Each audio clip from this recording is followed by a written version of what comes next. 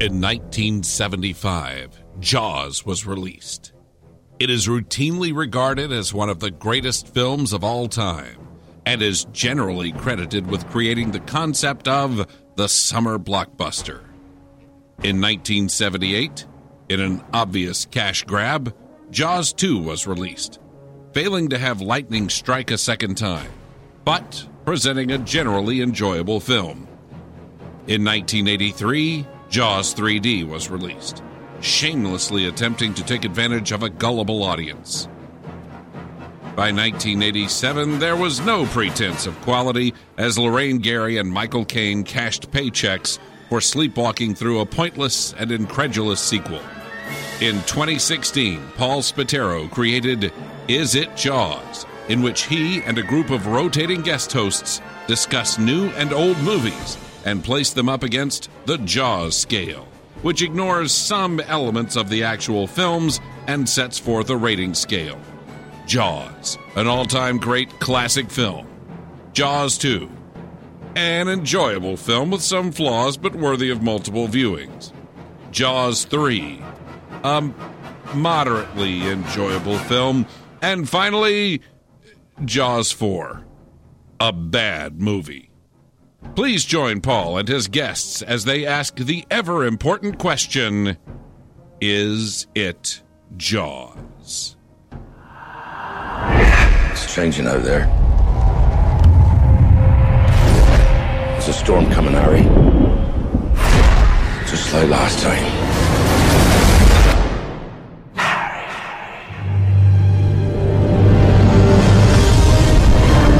The Ministry of Magic is pleased to announce the appointment of Dolores Jane Umbridge as High Inquisitor to address the falling standards at Hogwarts School. Things at Hogwarts are far worse than I feared. Enough! You have been told that a certain dark wizard is at large.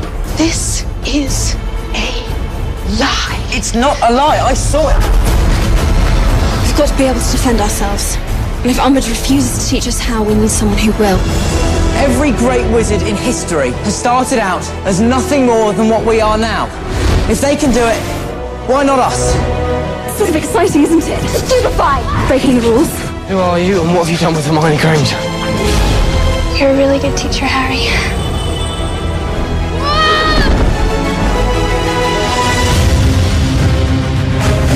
The Ministry's gonna have a full uprising on their hands. It's your turn now. Discipline your mind. We're in this together. If Voldemort's building up an army, then I want to fight.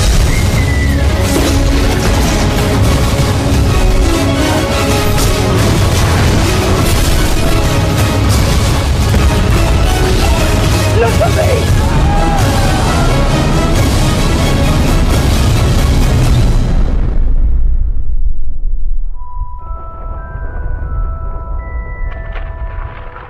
Harry Potter, you will lose everything. Hello, everybody, and welcome to Is It Yours, the movie review program. I'm Paul Spataro, and I'm once again joined by my friends, Dave and Holly Weeder. Welcome aboard, guys. It's like I never leave this place. You have like a regular room here, but Holly's the special guest. Hello. So it's good to have you guys back, and as per usual, we're here to discuss the Harry Potter series, and we are up to the 5th entry into the series, Harry Potter and the Order of the Phoenix. That's came out in 2007, directed by David Yates, and everybody else. I was looking at it, and I guess pretty much everybody in the cast of any significance is the same as in the past, with the exception of Dolores Umbridge. She's like the only. Ivana Lynch. And who am I missing? Ivana Lynch. Luna Lovegood. Oh, okay, yeah, that's true. She wasn't in this previously. So yeah, those are I guess the two significant characters that we get now that we hadn't previously had. Otherwise, other than what's his name, Gropp. Yeah. And Helena Bonham Carter.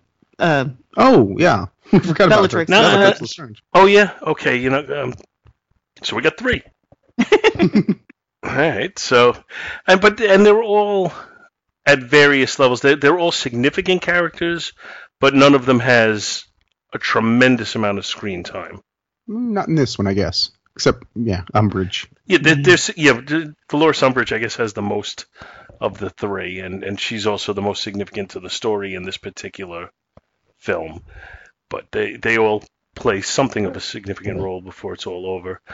I guess I'm going to start off with coming off the Goblet of Fire, and I keep forgetting now. Had you guys read this before seeing it? Yes. At this point, every movie from here on in I had read before. I saw the movie. Yeah, this was the one that because after Goblet of Fire, I was like, I'm reading the books before we go watch the next movie because I want to know what happens. So I had read this book before the movie came out. I read each one before I saw it, but this is the first one that I read when it came out brand new. You know, I ordered it from Amazon. It was delivered to my door the day it was released, and I had it read within a week. And you got through it within a week? Yeah, this was a slog. Yeah, this was a slow reading book, and that's where I was going to go with this. Is coming off of the Goblet of Fire and coming off reading this book. What was your level of expectation going into the movie? I was hoping they thinned the book a little. And they did. Thank goodness. I could tell you, and I previously said when we talked about the Goblet of Fire, that was the biggest disappointment for me as far as translation of book to movie. I'm fine with the movie. I could sit and watch it and I enjoy it, but I was the most disappointed with the translation because I thought the book was far superior to the movie. Mm-hmm. Mm-hmm. Then this book came out, and as you said, this one was a little bit of a slug. This was a slow-moving book. The books were getting more mature. Each book was getting a little bit more mature as we went along. And this one kind of hit the point where I felt like it kind of hit its peak. The ones to follow it were mature as well, but I think they kind of hit a level. They plateaued. But this one, to me, is still a step up from the Goblet of Fire as far as the level of sophistication with the emotions and everything. But that also, it felt like it took J.K. Rowling a little while to kind of get a grasp on that, of how to make that flow well.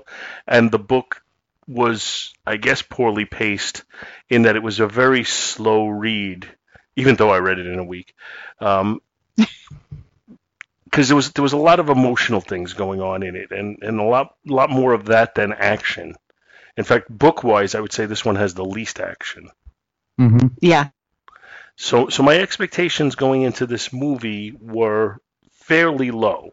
Not that I was expecting to not like it, but I wasn't expecting to love it. And I could say this one is the opposite of the Goblet of Fire for me, because this one is the one that I thought translated best. In other words, I think the movie is actually superior to the book. We've said the same thing this weekend when we were watching it. So, and this is the only one that I would say that for. Mm-hmm. But I felt like the movie kind of got the right tone. It was paced better. It got the emotions across. It did feel more sophisticated, but it just, like I said, I thought it just flowed much, much better.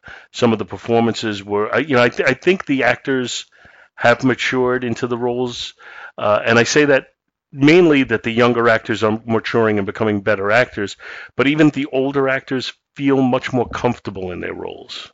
Michael Gambon was a standout for me, I felt like he was getting into the skin of Dumbledore. Yeah, I started to accept him more as Dumbledore in this movie. I still will always think Richard Harris was better, but I understand we couldn't have Richard Harris anymore, and I felt less inclined to want a Richard Harris clone at this point. Whereas previously, I would have liked for them to have found somebody who was more like Richard Harris to play the part. But in this one, there's a lot of emotions going on in this one with Dumbledore and Harry, and the whole thought process that Dumbledore is trying to steer clear of him because Voldemort has that connection, and he doesn't want Voldemort to be able to read into what's going on based on him interacting with Harry, but then Harry being a teenager, an adolescent, feeling very betrayed by Dumbledore at this point. So there's definitely a lot of emotion going on, and I thought this movie did a good job of presenting that without actually having to really give us a lot of exposition about it. Right. I told this to Dave the other night. I do wish they had added a little bit more of what actually happened in the book in the end, like where Dumbledore was explaining to Harry why he made that decision to try to stay away from him, and explaining the prophecy a little bit more, but I get it. I get leaving it out. Right. I thought the ending scene played much better in this than it did in the book. The book, again, was a little bit slow, and it didn't feel... I mean, there is the scene, and I think the chapter is actually titled "The Only One He Ever Feared" or something like that, when Dumbledore confronts Voldemort. And that's the only point where the action kind of ramps up in the book a little bit. But I thought the movie still played it better. Right. I thought the confrontation between the two of them is very well played, and you could see where they're kind of evenly matched effectively, and Dumbledore's probably his superior, but not willing to get quite down in the mud as far as Voldemort will, and that kind of evens the playing field a little between the two of them. That's good. I love that scene too. The whole wizard battle. It's almost like this is really what a wizard can do. This is there was some stuff going on. Like he could totally drown Voldemort right then and there, but he's too busy protecting Harry. Mm-hmm. Like you said, he wouldn't get his hands dirty as much. and then there's the life and death stakes that are played in the movie exactly the way the audience would see them, because, and I assume everybody knows there's spoilers here. Sirius Black gets killed by Bellatrix Lestrange, and Harry doesn't believe he's really dead. Harry thinks he could come back somehow. He'll come back as a ghost. He'll come back one way or the other. Maybe he's just transported somewhere and he's going to make his way back. And as the reader, you're thinking the same exact things. Mm-hmm. So Harry is definitely your point of view character in those scenes. Although Harry's, I guess, always our point of view character in these books, but even more so than usual in that particular scene, because I think as a reader, you're experiencing the same emotions that he is, and as a viewer, the same thing. And I don't want to make this too much of a review of the book so much as the movie, but they're intertwined in a way that I can't totally separate. Right. That was actually something I thought they did almost better in the movie, because in the book, Bellatrix blasts him with a red curse, and then he just falls through the veil, and then that's why Harry thinks he can come back. In the movie, they made it clear that she hit him with the Avada Kedavra, the killing curse. Mm-hmm. Although he had a moment to pause and smile at Harry, which is kind of weird because you get hit with the curse, you're dead. But they did that because they didn't want it to have any confusion. He's dead. He's not coming back. That's why they did that in the movie, and I thought that was good. But Harry's reaction when the sound drops out, oh man. I was crying last night watching it. Yeah, David Yates, who'll direct the rest of the Harry Potter series, knows how to hit you with emotions, and that was one of the first times he balled up a fist and knocked me in the face. Yeah, definitely, absolutely. And I have a weird correlation here, is when Voldemort is effectively trying to possess Harry. Mm-hmm. It reminded me, and this is definitely a stretch here, but it reminded me of The Exorcist when the demon jumps. Are you both familiar with the movie? Yeah, more than I'd like to be. Okay. When the demon jumps from Linda Blair's character to Father Karras, and you see Father Karras fighting with it, and his face is changing until he can get that spirit out of him.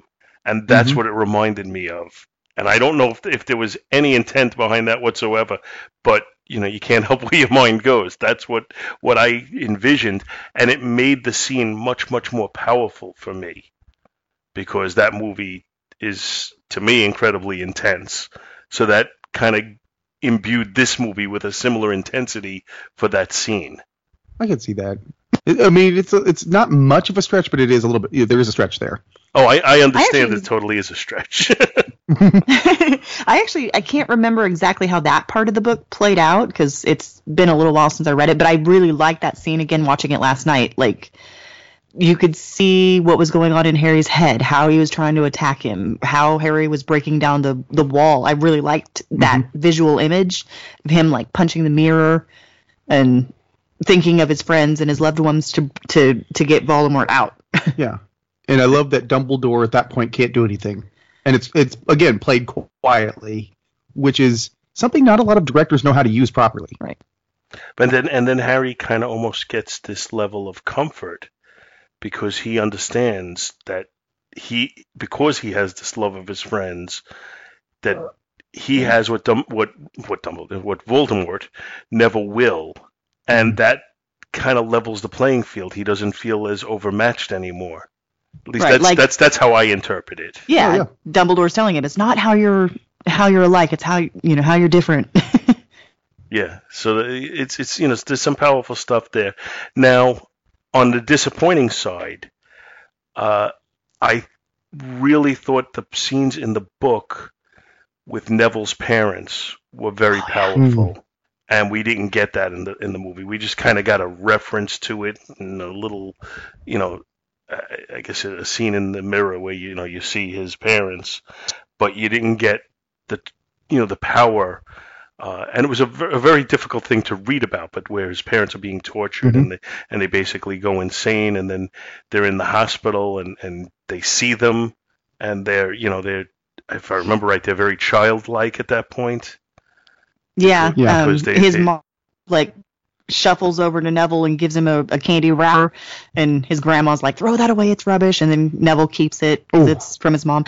That scene, I wish they had included St. Mundungus in there really badly. Even if they left out Gilderoy Lockhart, which would have been really funny. Yes, we should touch on that too. I really wish they had done that. But yeah, that's apparently they didn't want to build another set. That's really what it came down to. They didn't want to make the St. Mungo's set.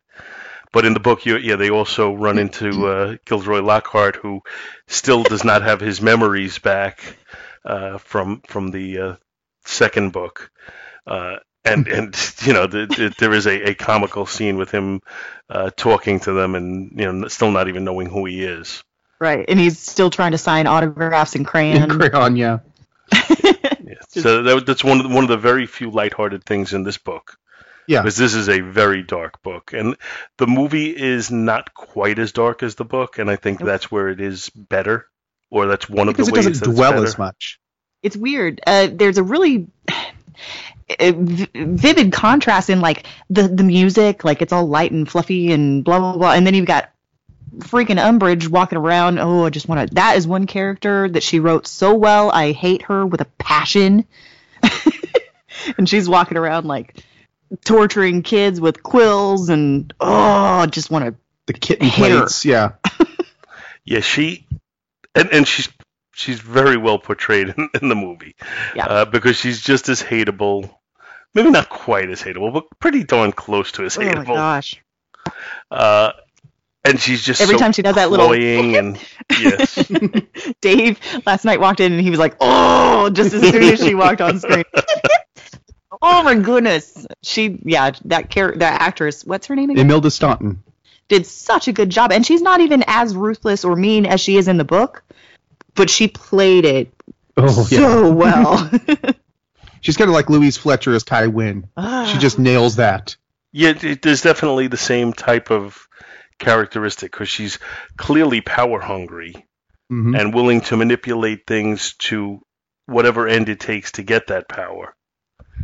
So, who else did we say was new in this one?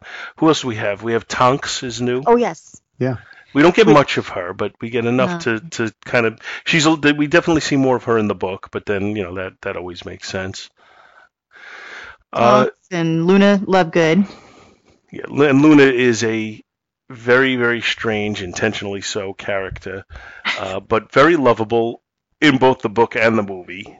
Lovable so much that's why the actress was cast, that she loved that character. She had overcome, was it anorexia or bulimia? Bulimia, I think. By just reading Harry Potter and working on it. And so she knew more about Luna than the directors did. She came in with a complete knowledge of this character. Yeah.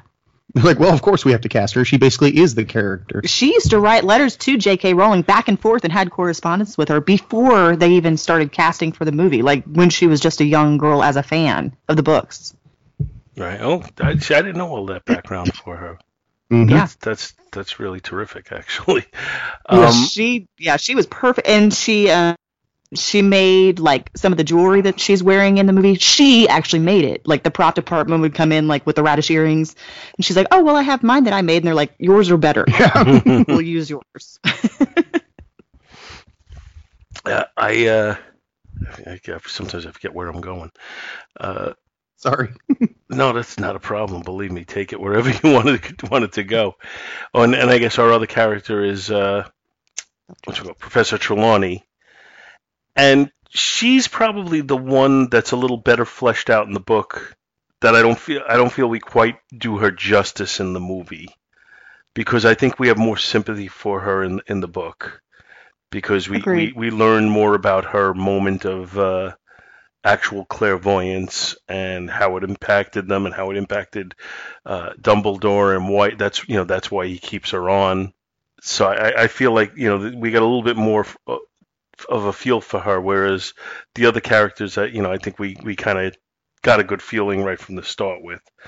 The movie, I think it kind of serves notice right from the start that it's going to be more intense. Right, with the scene with the Dementors in the playground, because that's definitely more threatening than anything we've seen in the previous openers in Little Whingin. Mm-hmm. Mm-hmm. And I liked the way that Dudley was presented. He's the same bully that he usually is, but then he was totally taken out, and then Harry, despite all, helps him and walks him back to the house, but then the aunt and uncle are the usual tools that they are, but they're more for comedic purposes, I think, than Dudley at this point.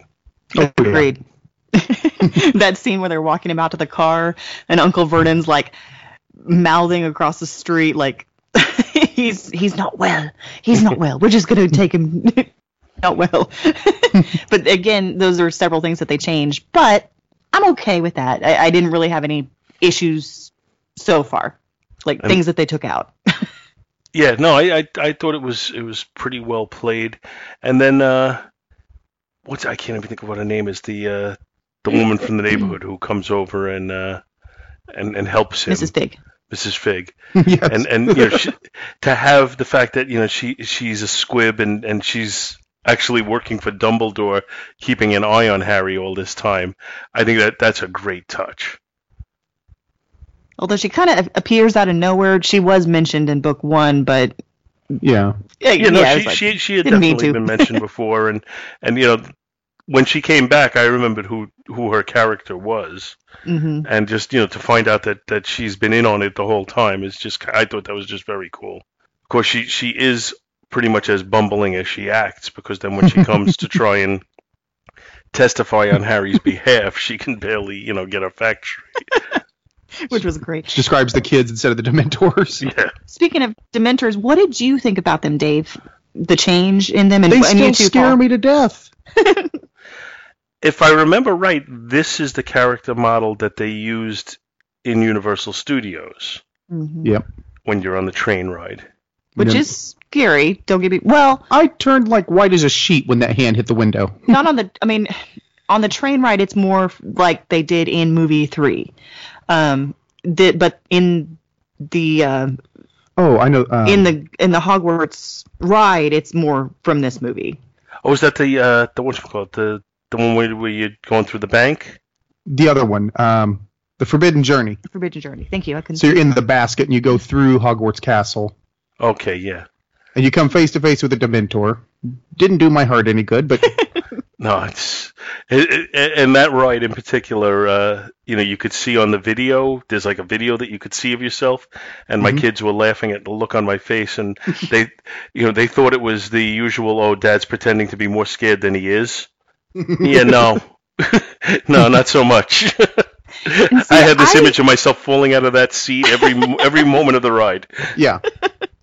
See, I think that the Dementors actually lost a little bit of the terror, just a little bit, because they made him a little bit more hands-on when he, grabs Harry. And to me, I like the ethereal creepiness of him in 3. And they changed the hood, but the hood is a little bit scary because it looks like somebody suffocating is what it looks like. Kind of true. But ultimately, they still, they start sucking their souls out of them. Yeah. I think they were still very, very impressive. Still very scary. Yes. I have a hard time saying which one is a more scary image. I probably would have erred on the side of keeping the same model, just because you don't want to change too much from movie to movie. But it didn't. I don't think it hurt it any that they did change the look a little. Still scared Dave. Yeah. Sorry, Dave. Not your fault. And the other thing that's interesting, or one of the things that's interesting, I think, is that we get Mad Eye Moody, but it's not the same guy we had last movie. Right. It's the actual Mad Eye Moody. Yeah, and he's not as warm and fuzzy to Harry as the faux Mad Eye Moody from the last movie, who kind of buddied up to him to try and get his his trust. Although that brings in something I had a big problem with, the whole they're going to headquarters scene to Sirius Black's house. Mm-hmm. Okay, don't break ranks. If one of us is killed, hello, we're gonna fly on brooms down the Thames, past a boat full of Muggles, past Parliament. We're gonna one of the most watched rivers in Europe. Let's just flaunt our abilities of being magic. Like, come on. In the book, they went all up around England, and they're freezing and going back and forth and trying to lose any trails and not get sighted. So that was a little weird. It was a cool shot. But I think in the movies, they've pretty much been consistent with the thought process that normal Muggles are pretty much oblivious to all of this that's going on around them. Yeah, I'll give you that. Every once in a while they'll actually show, regular people sitting there while the stuff is going on, and you're thinking, oh, how could they not be aware of this? So the Douglas Adams somebody else's problem type of idea, which they did do whenever they got to the house, which I can't think. Number 12. They show the Muggles in their home, like watching TV. Yeah. Meanwhile, the houses are moving, and it's definitely consistent in the movies. So I was kind of okay with that. I'm trying to think if there's anything else that they changed from the book to the movies that you thought was particularly important. They removed the through line for Tonks and Lupin, and they're building up to a romance. Yeah, in the movies, and I mean we're getting ahead of ourselves a little bit, but in the movies they kind of it's just there. Whereas in the books they kind of explain it a little bit. I didn't particularly like the look of Azkaban that much. I like it, but I don't. I like it, I guess, in the context of the movies, because in the books they explained like Barty Crouch Jr. escaped and they buried his bones. In the movie, it's just this big triangular building. There's no land around it in the middle of the ocean. So movie-wise, I guess that makes sense, and it looks cool. Yeah, I give you that. It's more of just a visual thing to kind of grasp a hold of and say, "Oh, that looks cool," and that's what that is. But it doesn't really seem as functional. So I have this actually on while we're talking, and Voldemort is actually trying to possess Harry as we speak. Oh, and that whole set of Ministry of Magic is just amazing. I want to see it so bad. They talked about they had taken in inspiration from the underground, the subways, the tube. I'm sorry, Andy. Yeah, well, there's a lot of the areas are very minimalist. Just tiles and clean, very clean looking. Mm-hmm. And then there's other areas where there's things being, kind of protected or whatever, the prophecies and everything. Wait, what just happened? Can you hear me now? There, we're back. Okay. Back. Okay, so I was just talking about how the prophecy sets forth that either Harry or Neville is the, I guess, effectively chosen one who is going to be the one to eliminate Voldemort. And the reason Voldemort wants the prophecy is so that he could eliminate whichever one that is before they can actually do anything to him. Now, which they don't explain in the movie at all. Yeah, and I don't know if, that's a little bit of a flimsy plot line, I think, because if he's concerned that either Harry or Neville is going to be the one that could take him out, why wouldn't he just kill or have killed both of them? Right. Like, what does he care? Is he really concerned about sparing the one that's not going to do it? Because I don't think so. He's killed in the past with no hesitation whatsoever, and I'm speaking about Cedric Diggory right now. Yep. So that's the one area that just didn't make total sense to me. Wasn't there more to the prophecy in the book? Oh yeah, there was a lot more. But we never really found out the whole picture. Well, I think if my memory is correct, we get the whole prophecy in the book, but the prophecy still doesn't specify which of the two of them it is, because it gives some vague descriptions that could describe either of them. Right, and the whole point is that he doesn't know which one it is, but he chooses the one that he thought it was, and he chose the half-blood, which was more like him, instead of the full-blood, which is Neville. Mm-hmm. Because there was two people that could have been the chosen one, and Voldemort chose him, basically. So now, this movie, I think, is the longest so far at 138 minutes. I don't think... Really? I don't think any of the other ones were longer than that. I thought this one was pretty the shortest adaptation overall. Well, because it's also the longest book. Yeah. So I know that brisker than the book. Thankfully, I didn't check the other running times, so I'm saying that off memory. That I know the running time on this is 138 minutes. That I know, and I'm thinking that's longer than the other ones that we've had so far. But and it cost $150 million to make. And you want to venture a guess as to the worldwide box office? It was just over 800 million domestic. I'm thinking I have the I'm thinking what it's giving me is Box Office Mojo, and I think it's worldwide, but it's giving me 940 million. Which is funny. That was not far off.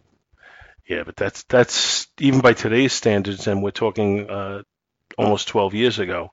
Even by today's standards, that's a pretty darn good take. I think while we have a good connection, it's probably a good time to say, how do we rate this one? Okay, well, Holly's like nodding at me. I rated a high Jaws 2. I think it's one of the more well-rounded movies in the series, especially considering the source material was such a sludge. It really was. I'm going to say a lower... Well, I'll say a high Jaws 2 as well. Yeah. That was because it was really good. Yeah, I'm going to say that as well. I think, again, this is the one that I thought translated best from a book to the movie. And that's partly because, as you said, Dave, it was a little bit of a slug to get through it. But it's not that I didn't enjoy the book. It's just that it was just so different that I didn't enjoy it the same way I enjoyed the other ones. But I really enjoyed this one. And let's see now if we can place this in perspective to the other ones. And I'm going to go to you first, Dave. You have them rated so far as Chamber of Secrets as the top, then Sorcerer's Stone, then Goblet of Fire, and then Prisoner of Azkaban. Where does this fall in that row? I would put it just below Chamber of Secrets, because I think Chamber of Secrets and the first two, they really got the book, but they didn't have that much of a challenge in adapting it. Yeah, so you have this as the number 2 on your list. Number 3. Wait, which? Yeah. Because you had Chamber of Secrets, then Sorcerer's Stone. Yeah, number 2. Yeah, after Chamber of Secrets. Now, Holly, you had it as Sorcerer's Stone, then Prisoner of Azkaban, then Goblet of Fire, then Chamber of Secrets.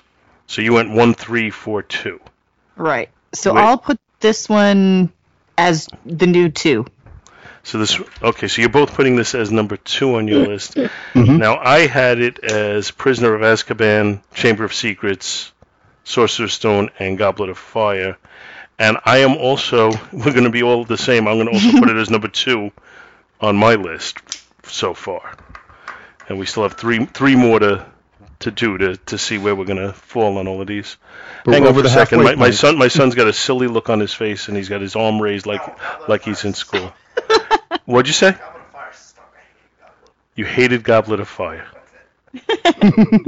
Tell him we already did Goblet of Fire. Yeah, we're past that already. This one was, like you said, I mean, overall in the movie, there are more things that I'm happy that they cut out than I wish they had left in.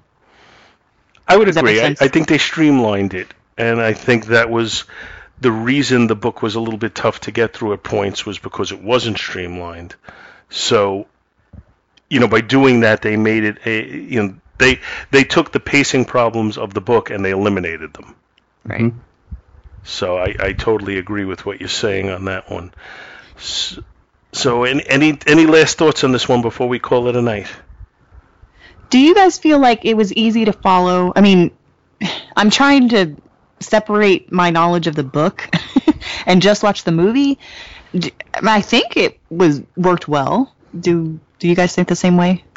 It's hard to totally divorce yourself from the book when you read the book before you see it, but I've had that on every one of them. So I think having read virtually any book, when you see the movie, it gives you a greater understanding of the characters and a greater appreciation for where it's going, and it becomes hard to look at it from the perspective of if I didn't know that about the characters. So it is difficult to say, but I do think that this movie does a better job of just kind of pacing it out. I think they both let us know what's going on and where it's going. I don't think either one has a failing as far as that goes. But I like I said, to me, the biggest strength in this movie is pacing as compared to the book. Mm-hmm. It's definitely not a standalone movie. I mean, you have to have seen the other ones.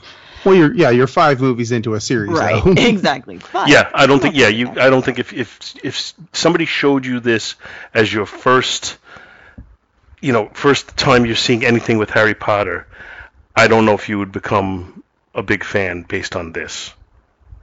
Although that wizard battle was so cool. Yeah. I think that's probably one of my favorite scenes. I could see somebody seeing this and saying, I want to see more and learn what this is all about.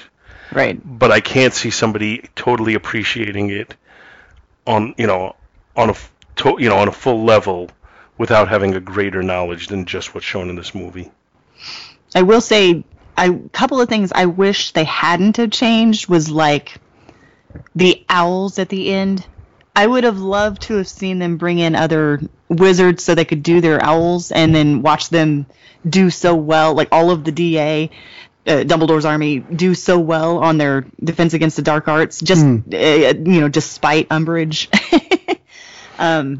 Even though she wouldn't let them perform magic. I wish they had been more consistent on the Patronus. Well, that's we didn't really talk about the Dumbledore's army aspect of the movie, and I think the movie and the book for that matter. But I think that's kind of a cool thing. It's that the kids are now getting to the point where they're saying we can't depend on the adults to just take care of us. We have to be proactive. We have to be ready to defend ourselves. Right. And I think that's pretty big and that's pretty important to where the series is going to go from this point forward. And I did like that when they're practicing the Patronus charms, that we get kind of to see each person's personality and what the Patronus manifests itself as. Mm-hmm. I thought that was a very cool thing in the movie and in the book. Agreed. Can't depend on the adults. Fred and George just drop out. They do it with style. Yeah. Yes, they definitely do it with style. And Fred and George are always one of the sources of comic relief in this series. And again, as we've said with each movie so far, this is just so well cast. Mm-hmm. I have one of that saying whenever they're in number 12 Grimmauld Place and they are apparating all over the place, and Mrs. Weasley's like, just because you're allowed to do magic doesn't mean you have to whip your wands out for everything. That does seem like such a real parenting moment. Yeah. I know, I love it. I have it on a plaque on the wall. Oh, that's great. Oh, I love it. All right, so I'm going to thank you guys for coming on again. Thank you for having us. And, it's always my pleasure. And the next time around, we'll be doing the Half-Blood Prince. We're coming rapidly up to the end. Well, not so rapidly, because it's been a while since we did Goblet of Fire. Yeah. But we're making our way to the end of the main series. And then, by then we'll have 2 or 3 more movies to cover. You've lost, old man.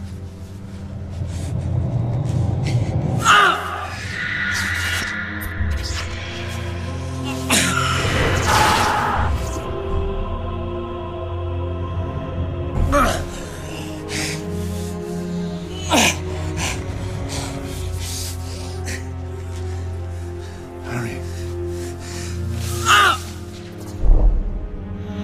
So weak. So vulnerable.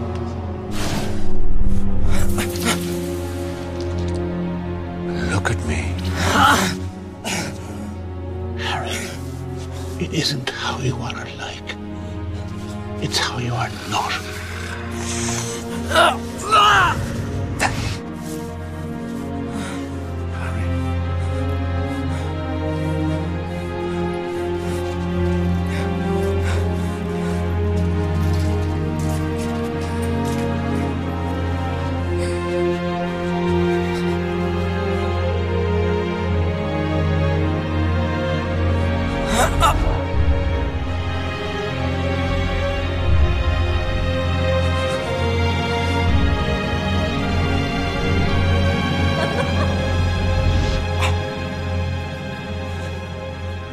You're the weak one, and you'll never know love or friendship.